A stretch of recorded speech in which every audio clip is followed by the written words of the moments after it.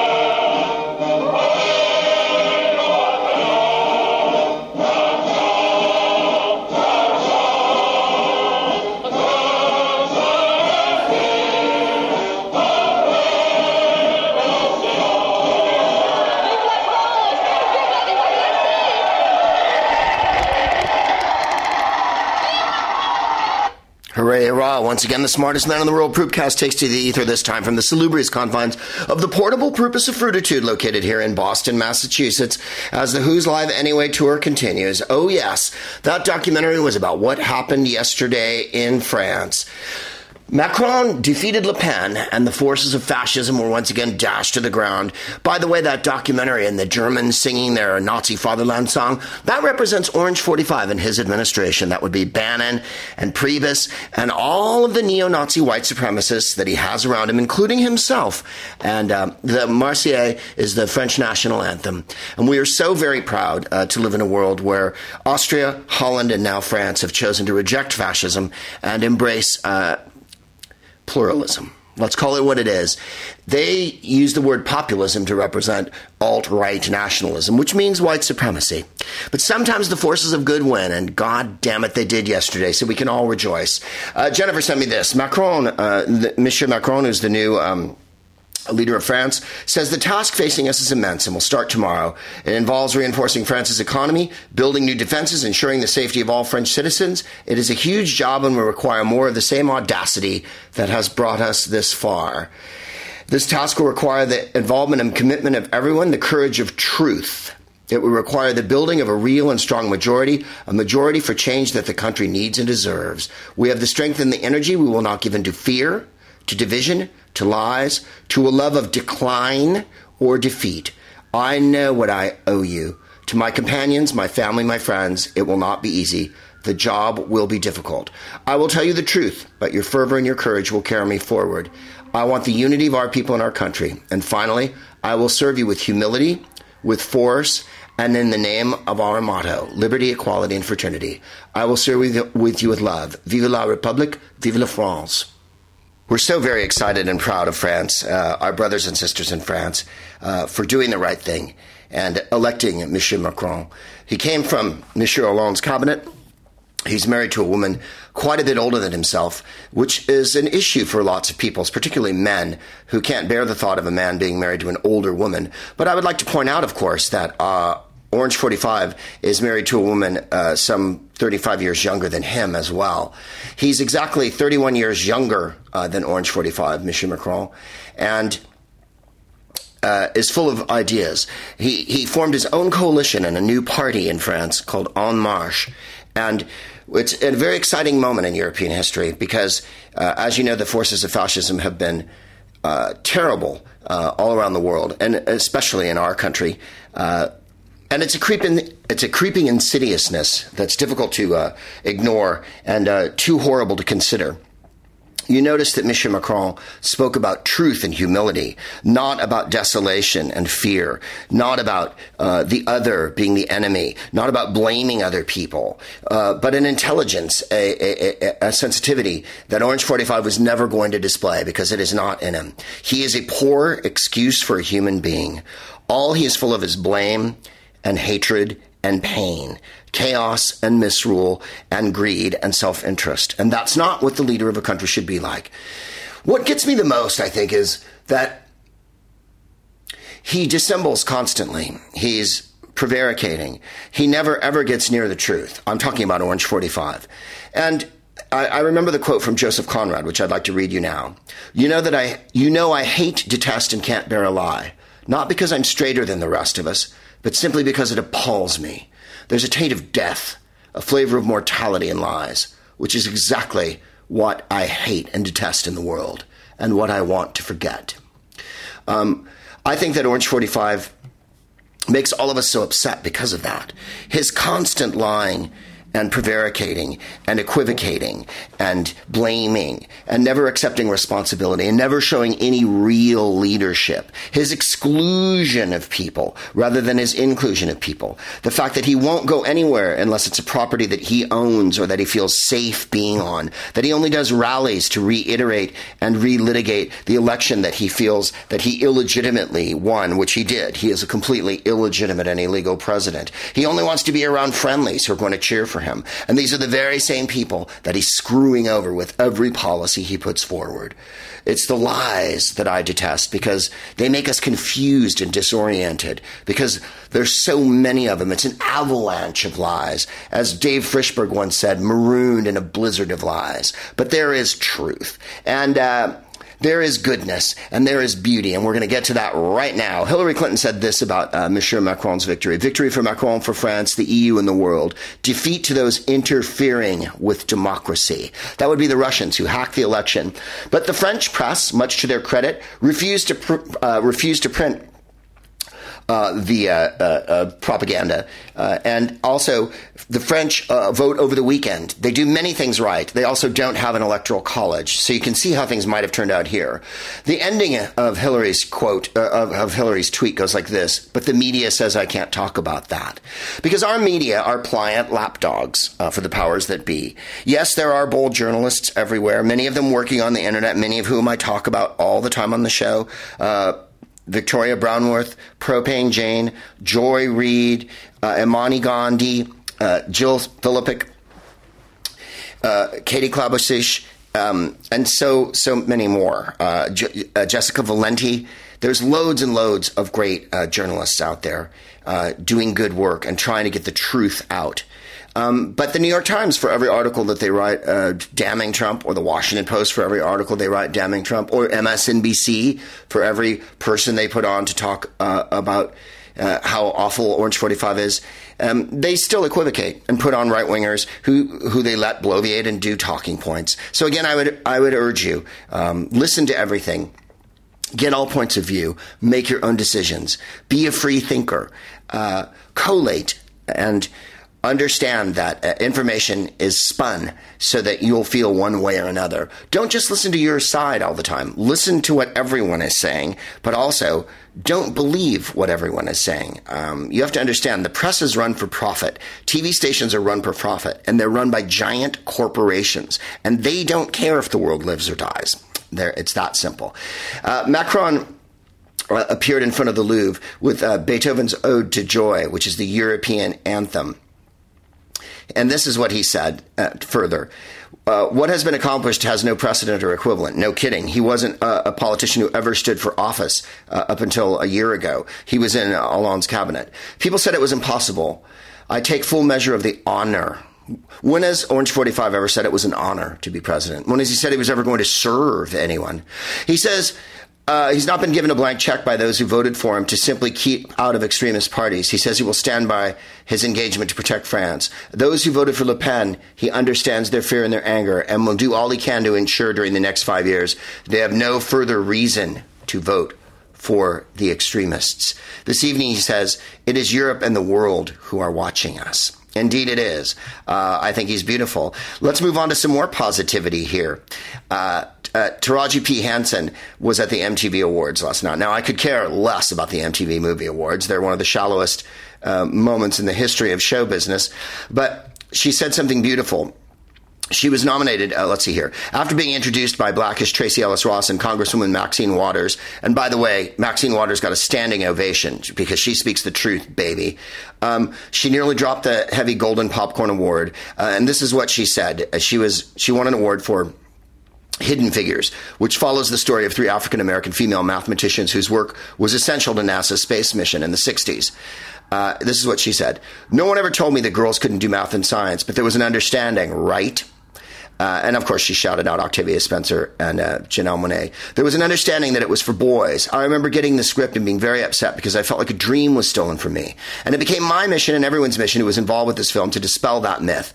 Another young girl would not grow up thinking that her mind wasn't capable of grasping math and science. The message of the movie's togetherness. I hate the separateness. I hate that it's man versus woman, black versus white, gay versus straight, whatever. We're all humans, right? Yeah, we are. And it's time that we stopped acting like there were more that divided us than unites us. I'm sick of racism and misogyny. It's so divisive, it's so depressive, and it keeps things from moving forward. This part I thought was beautiful, too, at the MTV Awards. They have a category called Best Kiss. And usually, I think this year it was Emma Stone and Ryan Gosling who were nominated for La La Land, which is a movie that I'm never going to see, so you can tell me about it. But the best kiss, fantastically, went to Moonlight, to Jerome and Ashton Sanders, and they won Best Kiss.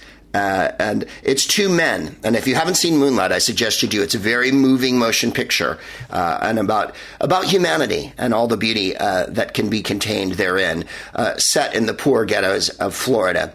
And it's really, really essential viewing. I think, never mind La La Land, watch Moonlight first.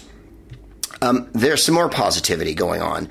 Slowly, surely, more of the 276 schoolgirls kidnapped by the terror group Boko Haram are finding their way out of captivity. The Associated Press reports that Nigeria's government confirmed that 82 kidnapped Chibok schoolgirls have been released and are going to meet with President Muhammadu Buhari on Sunday, which they did. And you can read the article. Jennifer sent me this in BBC World News.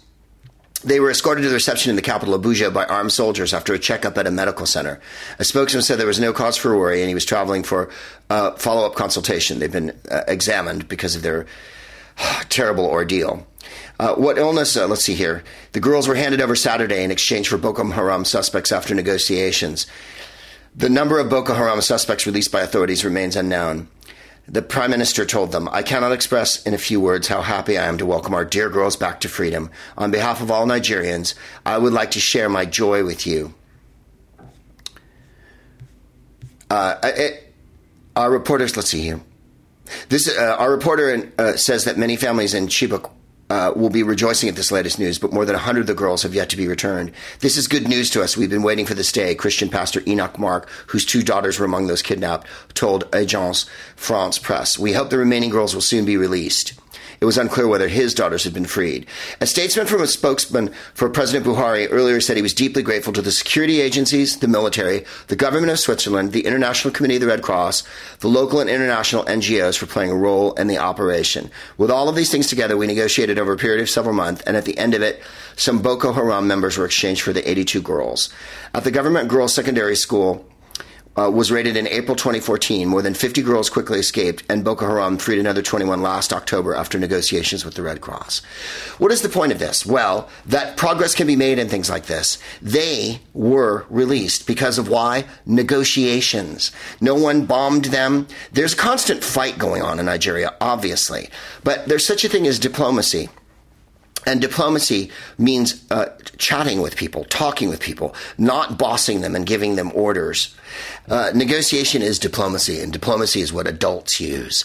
Adults like Barack Obama, who negotiated with Cuba, who negotiated with Iran. That's what real leaders do. To circle back a little bit on the French election, his dog is named Figaro, and the French turnout was the lowest since 1969, 74%. 78% of the people who lived through World War II voted for Macron. By the way, 74% is a lot of the electorate. In the United States, we haven't had 74% of the electorate vote since they voted for McKinley in 1896.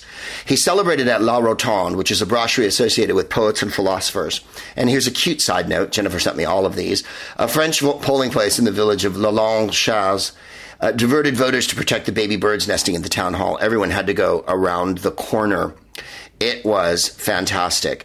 President Obama received the Profiles in Courage Freedom Award last night right here in Boston, and he gave a very eloquent speech. And I'd like to read a couple paragraphs from it because it's a nice break from what's going on with our leadership.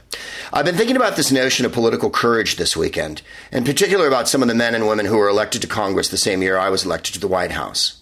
Many of them were new to Washington and their entire careers ahead of them. And in that very first term, they had to take tough vote after tough vote because we were in crisis. Don't forget that, ladies and gentlemen.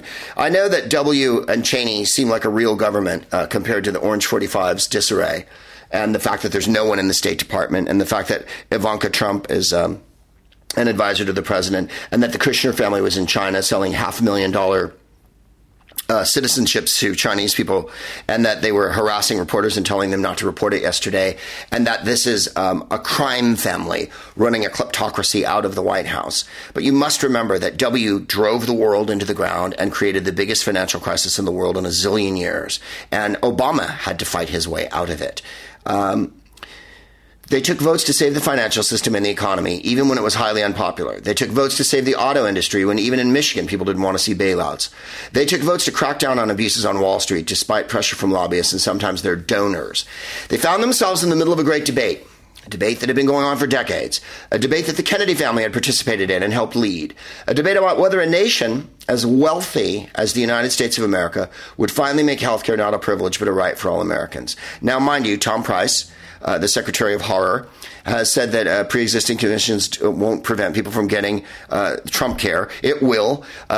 Orange 45 won't even put his name on it. It's not even called Trump care because he's so afraid that if it fails, it'll be attached to him, and no failure can be attached to him. They rushed the crappy vote through the House without any accounting, without any vetting, with very little debate, so they could have a win. And so that a bunch of white guys could high-five each other and then go back to their districts and not have town halls and respond to the will of the people. This is not democracy. This is not America. This is oligarchy for the rich, by the rich. Everyone in Orange 45's cabinet is wealthy, and he is wealthy. He is not protecting anyone below him. We'll get to that.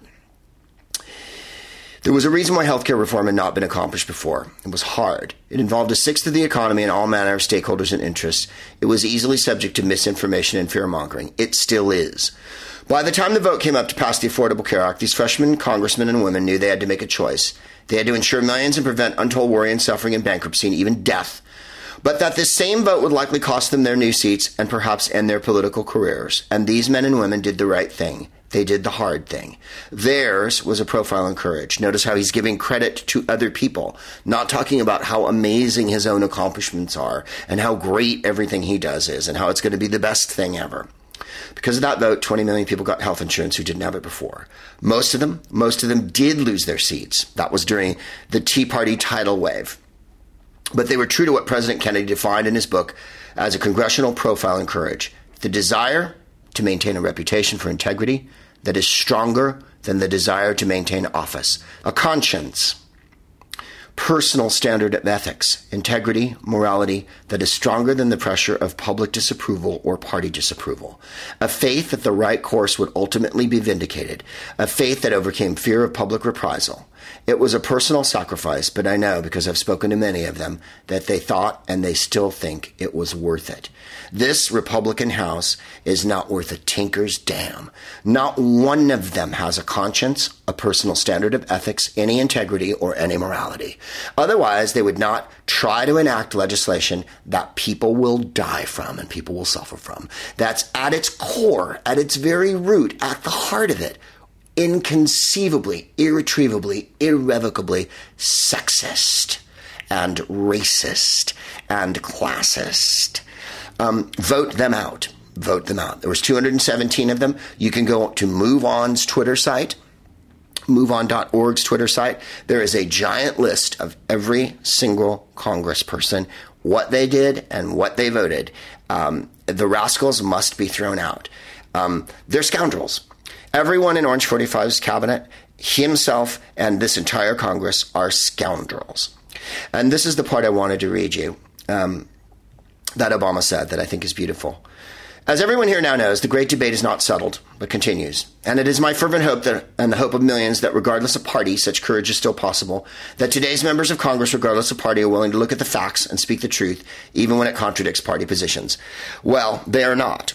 In the Senate, we might find a different outcome, because I think the Senate is going to start from the bottom up. I believe it was Senator Collins who said that she thought they were going to scrap the entire proposal that was sent to them because it's such a haphazard mess.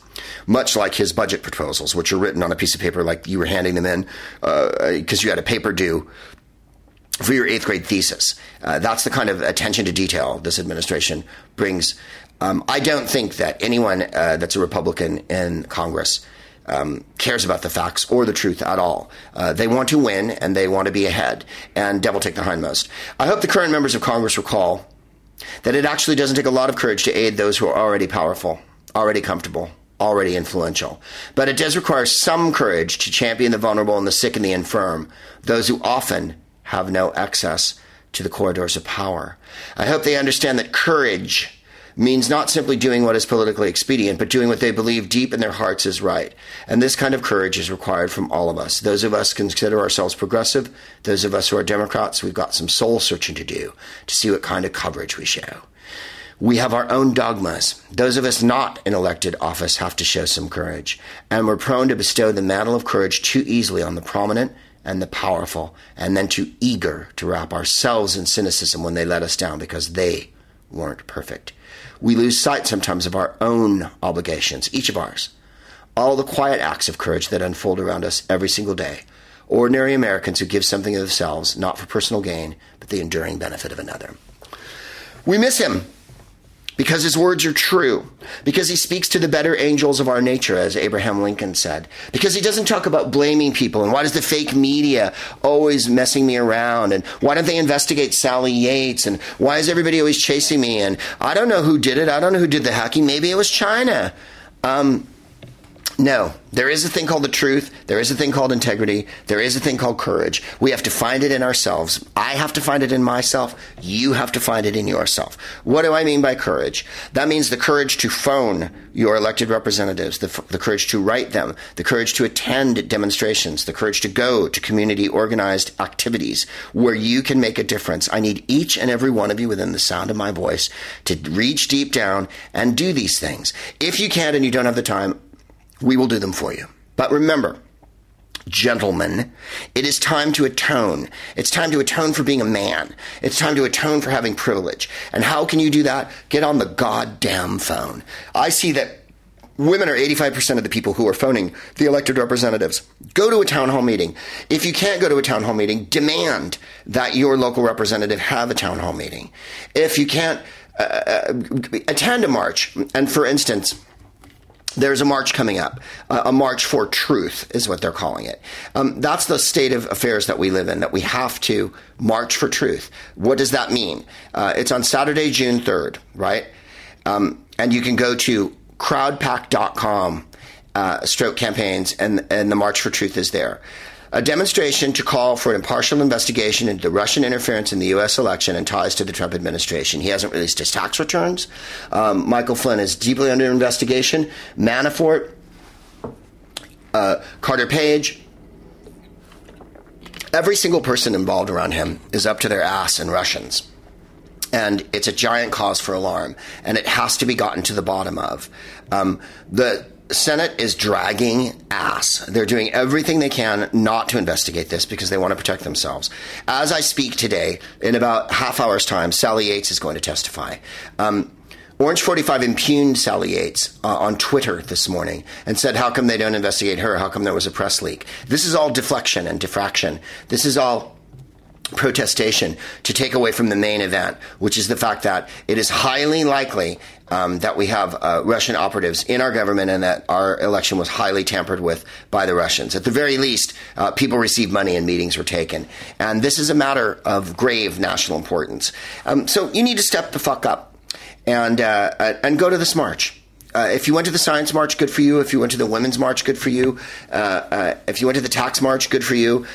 Marching works. He watches TV all the time, and they show these marches on TV. He understands that he's wildly unpopular with the electorate, and he understands that there's pressure being weighed on Congress and everyone, because that's why he won't appear in public. That's why he's acting like Peter the Great, and he won't go in front of the serfs. We're a little too frightening for him. I've often said on the show, even before Orange 45 was diselected, that there's only one thing these jokers understand, and it's power and money. And you know that's fucking true. You know it's true. Girl, you know it's true. Today's episode is brought to you by Blue Apron. Springtime is a great time to hit the reset button and retackle personal goals like getting fit, cleaning, and cooking.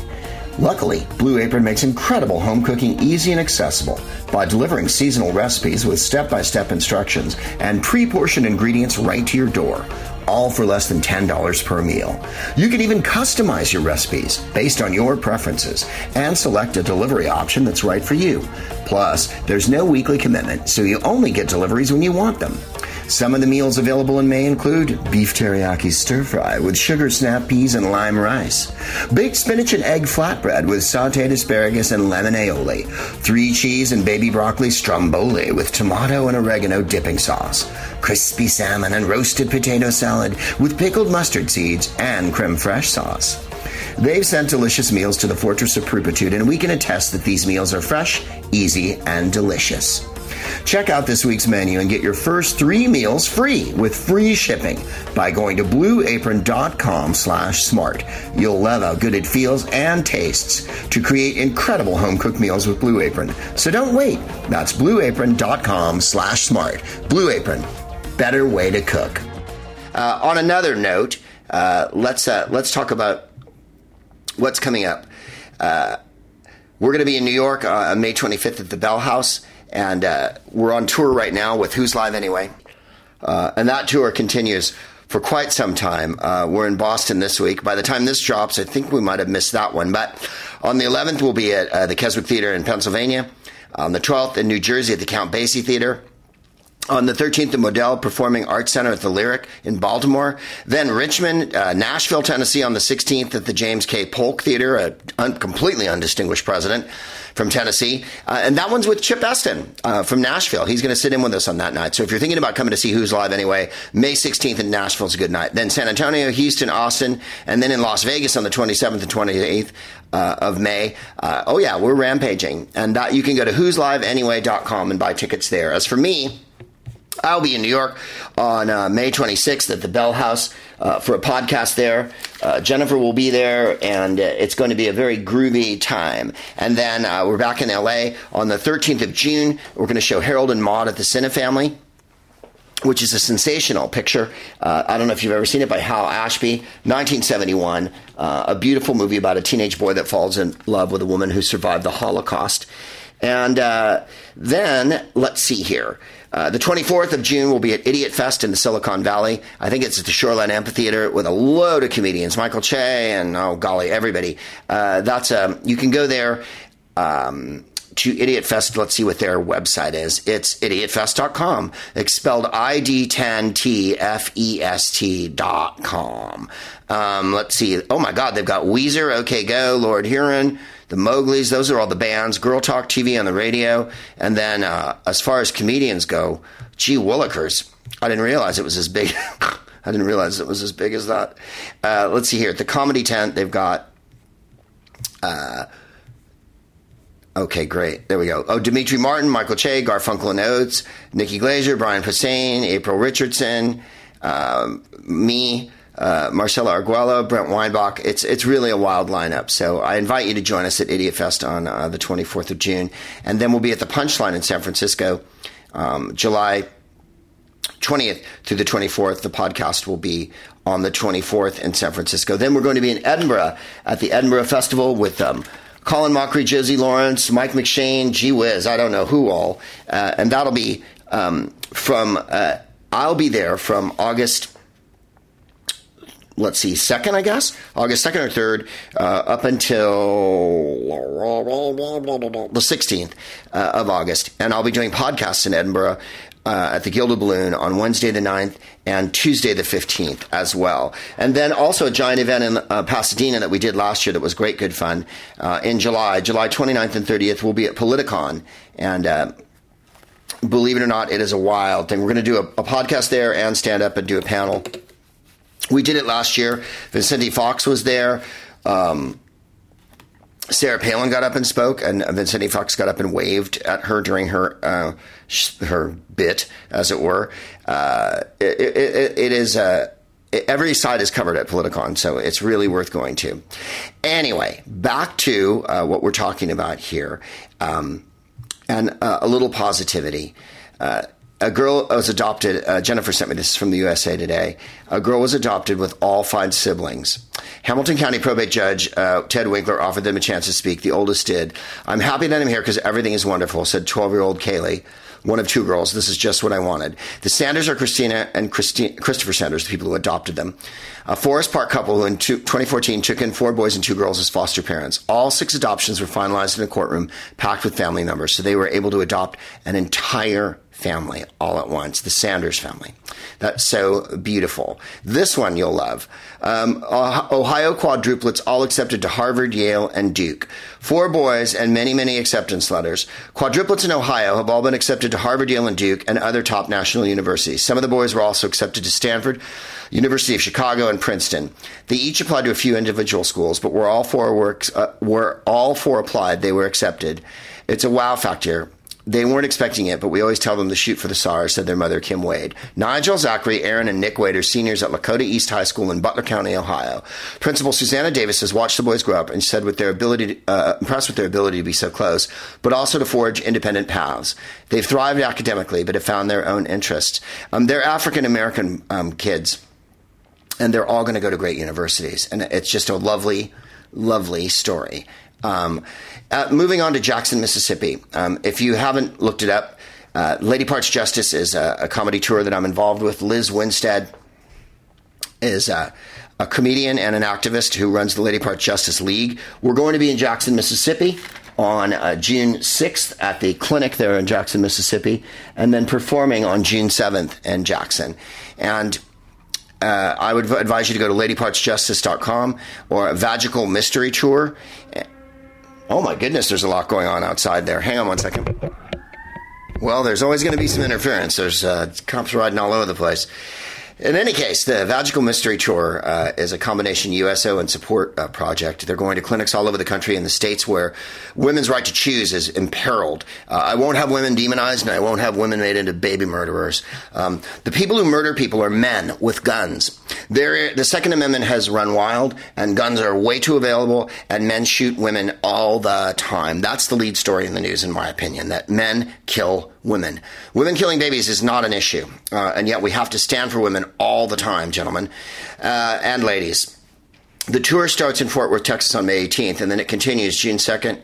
It continues all through June. We'll be joining them at Dueling Hall in Jackson, Mississippi on June 7th. They'll also be in Birmingham, Alabama, Little Rock, Arkansas, Oklahoma City, Oklahoma, Wichita, Kansas, Omaha, Nebraska, Iowa City, Milwaukee, Chicago, St. Louis, Indianapolis, Ferndale, Michigan, and on and on. It's at vagicalmysterytour.com. But Greg, why do we have to do this? Why?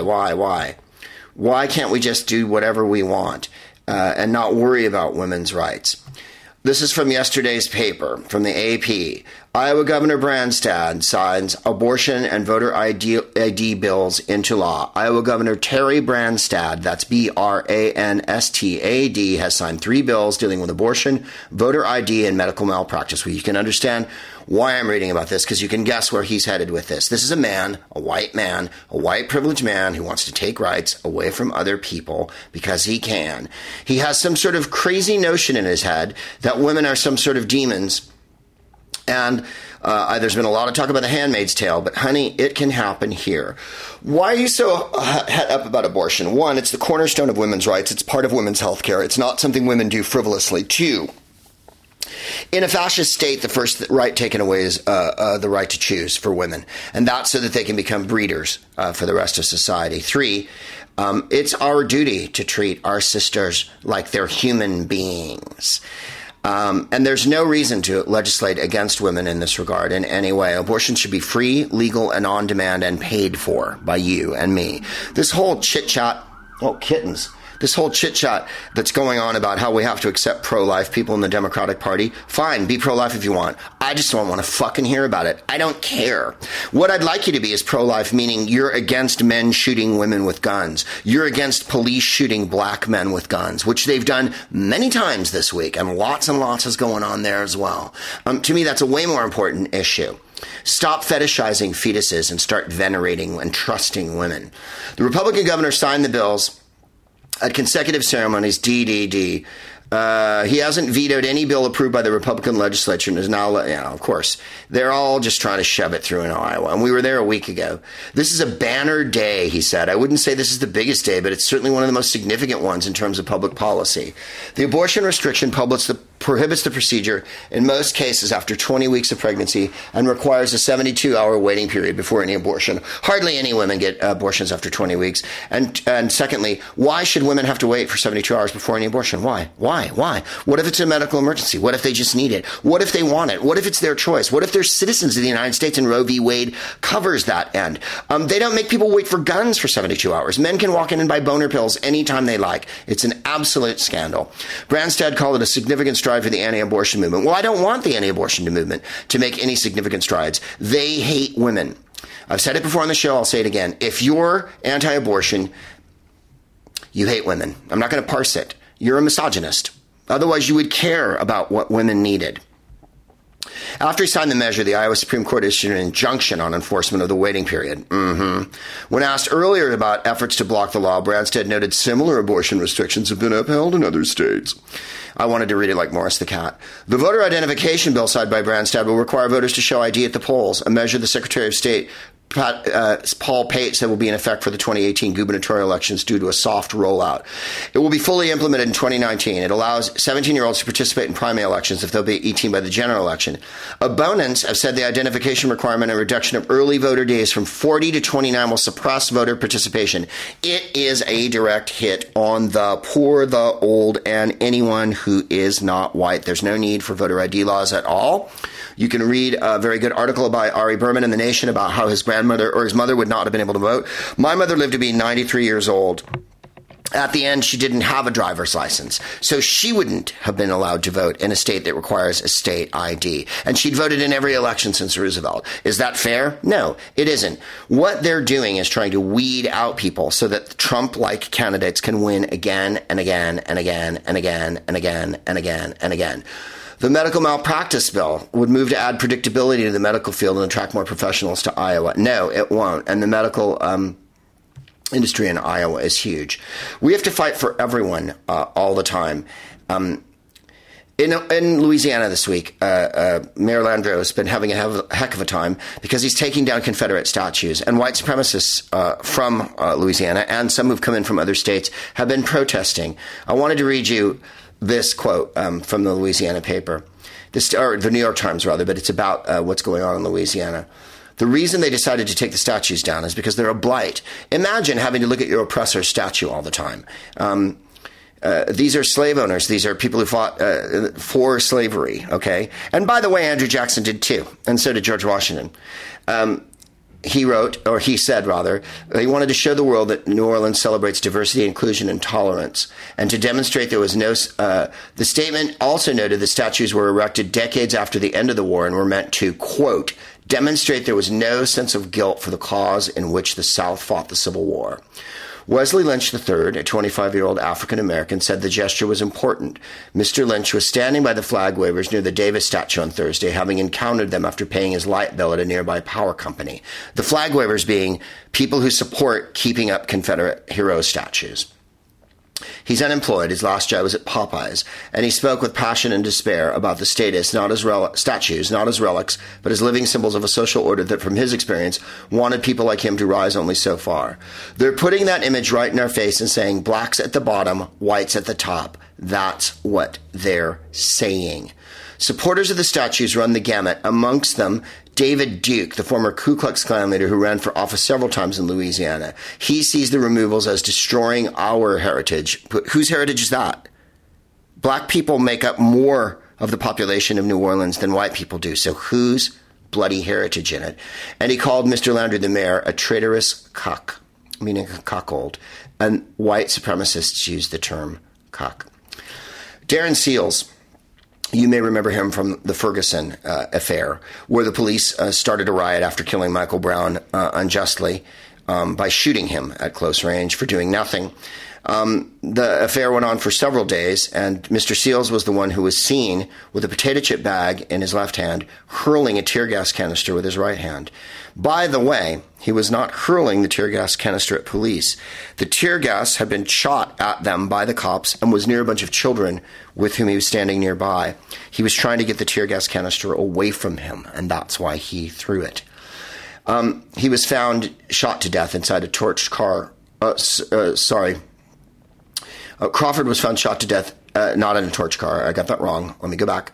Crawford was found shot to death Thursday night in his car, just like activist Darren Seals in 2016 and protester DeAndre Joshua the night of the Ferguson verdict in 2014. The latter had 2 gunshot wounds to the head and their cars were lit on fire. Crawford, it was believed by police, shot himself in the backseat of the car in an attempted suicide or by accident. Mind you, there were other people in the car with him, and he was not suicidal at the time. This case is going to require a great deal more of explanation and extrication. Mr. Edwards is a nice person, and you can go on CNN and watch the interview with him where he talks about bringing attention to the plight of the people of Missouri who in Ferguson and what they had to endure from the police there. And you saw how well armed the police were, militarily armed, and you know from the report that came out after Ferguson that the police were basically using them as an income flow to finance their own activities. For 3 activists from one incident to die in 3 years' time is more than suspicious. You can go to the website The Root if you wish to read more about it. So moving on from there, for a little more positivity, Liz Winstead, who I mentioned earlier, wrote a piece for Vox, and it's about what happened last week. A woman, an activist from Code Pink, was. Oh, by the way, there's a documentary that's out now, and it's by Maisie Crow, and it's called Jackson, and it's about the women in Jackson and how they've had to fight for their reproductive freedom and everything that's going on. You can go to jacksonthefilm.com and look at it. And this is why we've chosen to go to Jackson. One, it was the only time I had that I was able to go. But 2, Jackson, Mississippi is a battleground. And let me read you a little bit of it from the Jackson the Film site. Abortion remains legal in the United States, but anti-abortion efforts have succeeded in making it virtually inaccessible, and in the Deep South often unthinkable. At one time, Mississippi had 14 abortion clinics. Now only 1 remains. The self-labeled pro-life movement has won cultural, political, and legal battles. The stigma of abortion is prolific in Mississippi. Shannon Brewer is the director of the Jackson's Women Health Organization, the only remaining clinic in the state. Barbara Beaver runs the Center for Pregnancy Choices and is a leader of the anti-abortion movement in Mississippi. April Jackson is a young mother of 4 children. It's an unprecedented film. Look at the lives of 3 women caught up in the complex issues surrounding abortion access. I suggest you try to watch it or live stream it. I'm hoping to do an interview with Shannon Brewer and with Barbara Beaver when I'm there. I'm hoping that we can do the podcast.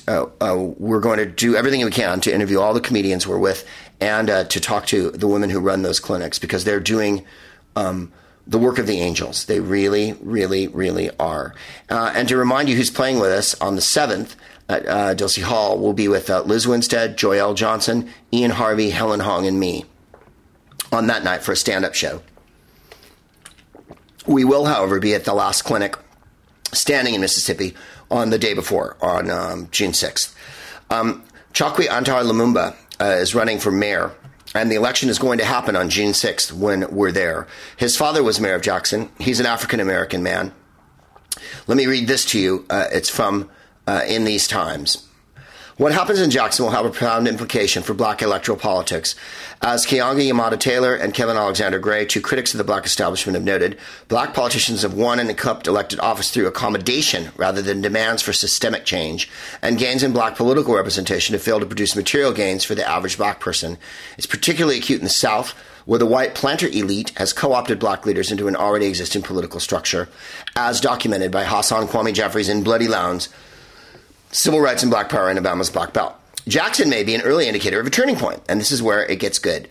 In 2013, after an unprecedented primary upset, Detroit-born civil rights lawyer and black nationalist Chokwe Lumumba was elected mayor. He campaigned on expanding community control of the institutions and fixing the crumbling infrastructure. A system built on white supremacy, a system which is based upon capitalist exploitation, is not a system which is going to save people. He passed away. This is his son. The Tea Party tried to move in around Jackson. By the way, Jackson is highly black, way more black than it is white. And a man named Mr. Yarber is running against Tony Yarber, is the mayor of Jackson. Yarber inherited a $91 million contract with the multinational conglomerate Siemens to automate water meters, leading to one problem after another, including sky-high bills and broken water lines. Yarber received $30,000 in campaign contributions from a retired Siemens subcontractor, Socrates Garrett, amazing name, has instituted no oversight over Siemens, even as residents clamor for a lawsuit. Jackson's transit agency, J-Train, leading to complaints of a marked deterioration in the quality of service. He's outsourced $13.8 million in sludge hauling work that could have been done by city employees. Yeah. Enter Chokwe Antara Lumumba, who's again running against Yarber. Like his father, his campaign centers around good governance. He pledges to take on Siemens, stop outsourcing city work, and end the furloughs. He wants to push for more state funding without more top-down control. Mississippi's legislature is right-wing. It's susceptible to organized pressure, particularly from the Capitol. The elder Lumumba, his father, and his allies succeeded in getting the legislature to make desperately needed investments in Jackson's infrastructure. Like his father, Lumumba brings the cloud of local government for economic justice and black determination, anchored by groups as the Malcolm X grassroots movement and Cooperation Jackson. We're hoping he wins the election against Mr. Yarber because he won the runoff on June 6th. He's quite a young man, and this is an exciting moment in Jackson's history. Now, rolling back to talk about the article that Liz Winstead wrote. Jeff Sessions, during his confirmation hearing, and Jeff Sessions, who is our Attorney General, and has recused himself from the Russia investigation. Why would he recuse himself? Because he's involved in it. He spoke with Russian officials. Let's see here. I'll just read you a little of what Liz wrote. Earlier this year, Desiree Fayrouz was arrested for the crime of laughing at a particularly gaslighty comment during the confirmation hearings of AG Jefferson Beauregard Sessions. Last week, we learned she was convicted and could face 12 months in prison, 2,000 in fines, or both. Now, that hasn't been handed down yet, but she was convicted by a jury. Mind you, Trump had to pay a $25 million fraud fine right before he took office. He's in the middle of a zillion lawsuits. He's being investigated by several agencies. There's RICO organizations, that's racketeering organizations, in a couple of states. There's grand jury indictments going on. No white people go to jail unless they have to. Rich white men, I mean. Black activists, this woman here, Ms. Fayrouz, laughed at his confirmation hearing. And if you'd like to hear what she laughed at, I'll carry on reading here. Liz says, I'm personally offended by the idea that a bunch of powerful men could lock up a woman who has an appreciation for irony. I've made my career using comedy to expose the hypocrisy of the powerful. It's the whole point of the very popular television program, The Daily Show, which I co-created. It's also the point of Lady Parts Justice League, a cabal of comics I brought together to expose creeps hell-bent on destroying access to birth control and abortion. I am part of that cabal, thank God. So when the government comes after a woman for laughing in the face of political hypocrisy, it is my patriotic duty to call bullshit. Fayrouz was right to laugh at the Sessions confirmation hearing. Everyone should have been laughing. Here are the horrifically dangerous actions of Desiree Fayrouz at Sessions' January hearing. In his glowing remarks about the future Attorney General, Senator Richard Shelby was prattling on that Sessions' history of treating all Americans equally under the law is clear and well documented.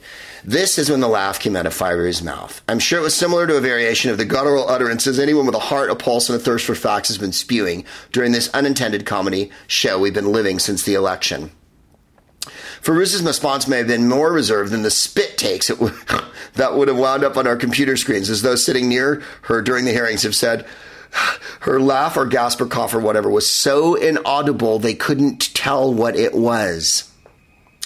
My question is, why didn't the entire room convulse with laughter at that point? Jeff Sessions' history of treating all Americans equally under the law and clear, well documented. LOL. This is the guy in 86 was denied a federal judgeship after it came out that he said he was okay with the Ku Klux Klan until they found out he smoked pot. His problem with the Klan was that they smoked pot.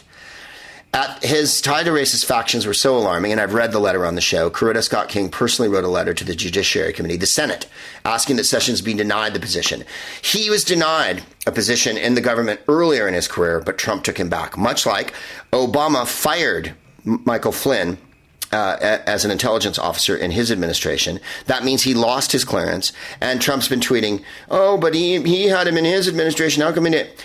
It's come out today that Obama warned Orange 45 not to put Michael Flynn in his administration because he was a suspect as being a Russian agent. And he put him in anyway. So these are the kind of people that Orange 45 is putting in here. His clear and well-documented treatment of people is not limited to racial inequality. It never is. As Senator Sessions consistently voted against rights for LGBTQ folks, his nomination to Attorney General was cheered by anti-abortion extremist Troy Newman. Jeff Sessions is beyond laughable. And to me, the crime is that the whole room wasn't laughing until they were crying. As a nation, we should all be laughing at the suggestion of Jeff Sessions as a civil libertarian, a fighter of freedom, a person qualified for the job of Attorney General for the United States. And now that he has it, a few months in, his department's prosecuting a woman who laughed at him.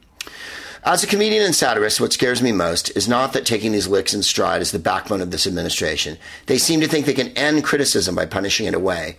Even Joe McCarthy is saying from the grave, lighten up, man. Fragile egos are the worst, and those who can't take a joke are announcing to the world they are imposters. Since laughing at someone creates a status shift, a perceived loss of power is transferred, and in that moment of release, if you believe you're an imposter, you panic at the loss of even a drop of it and become angry and belligerent as a counterbalance. I watch it with dude hecklers all the time. They can't shut me down, so they just become loud and rude. Now we have a president who's basically that insecure, belligerent heckler, but with a Justice Department who can arrest people for acting up. Desiree Fairouz laughs for all of us as we watch dangerous incompetence take center stage. From Rick Perry becoming the head of a department whose name he forgot while promising he would abolish it, to Betsy DeVos becoming the Secretary of Education, although she's never taught at public school and never attended one either. Did Fairuza's laugh sexually assault someone? Did her giggle shoot an unarmed black teenager? Did her chuckle have suspicious connections to Russia that affected her democratic elections? Of course not. Had that been the case, she wouldn't have to worry about arrest, conviction, or sentencing. We are all Desiree, laughing to keep from crying, resisting to keep from hopelessness. I'd love to give this administration some advice and alternative rules to try. For example, it's important to take criticisms with a grain of salt. That's salt, not assault, just in case you misheard me the first time. Also, try to see the humor in yourself. It's better for people to laugh with you than at you. And while you're laughing, try not to destroy the world in a nuclear war over your own fragile male ego. Liz Winstead and I will be in Mississippi on the 6th and 7th. Liz Winstead continues her great work. Jennifer will be with me as well. If you want to come to the gig, we will see you there. Until then, I wish you nothing but peace. May every page you turn be a satchel page. May every bell that you ring be a cool Papa Bell. And if you have to buy bonds, make sure they're very bonds.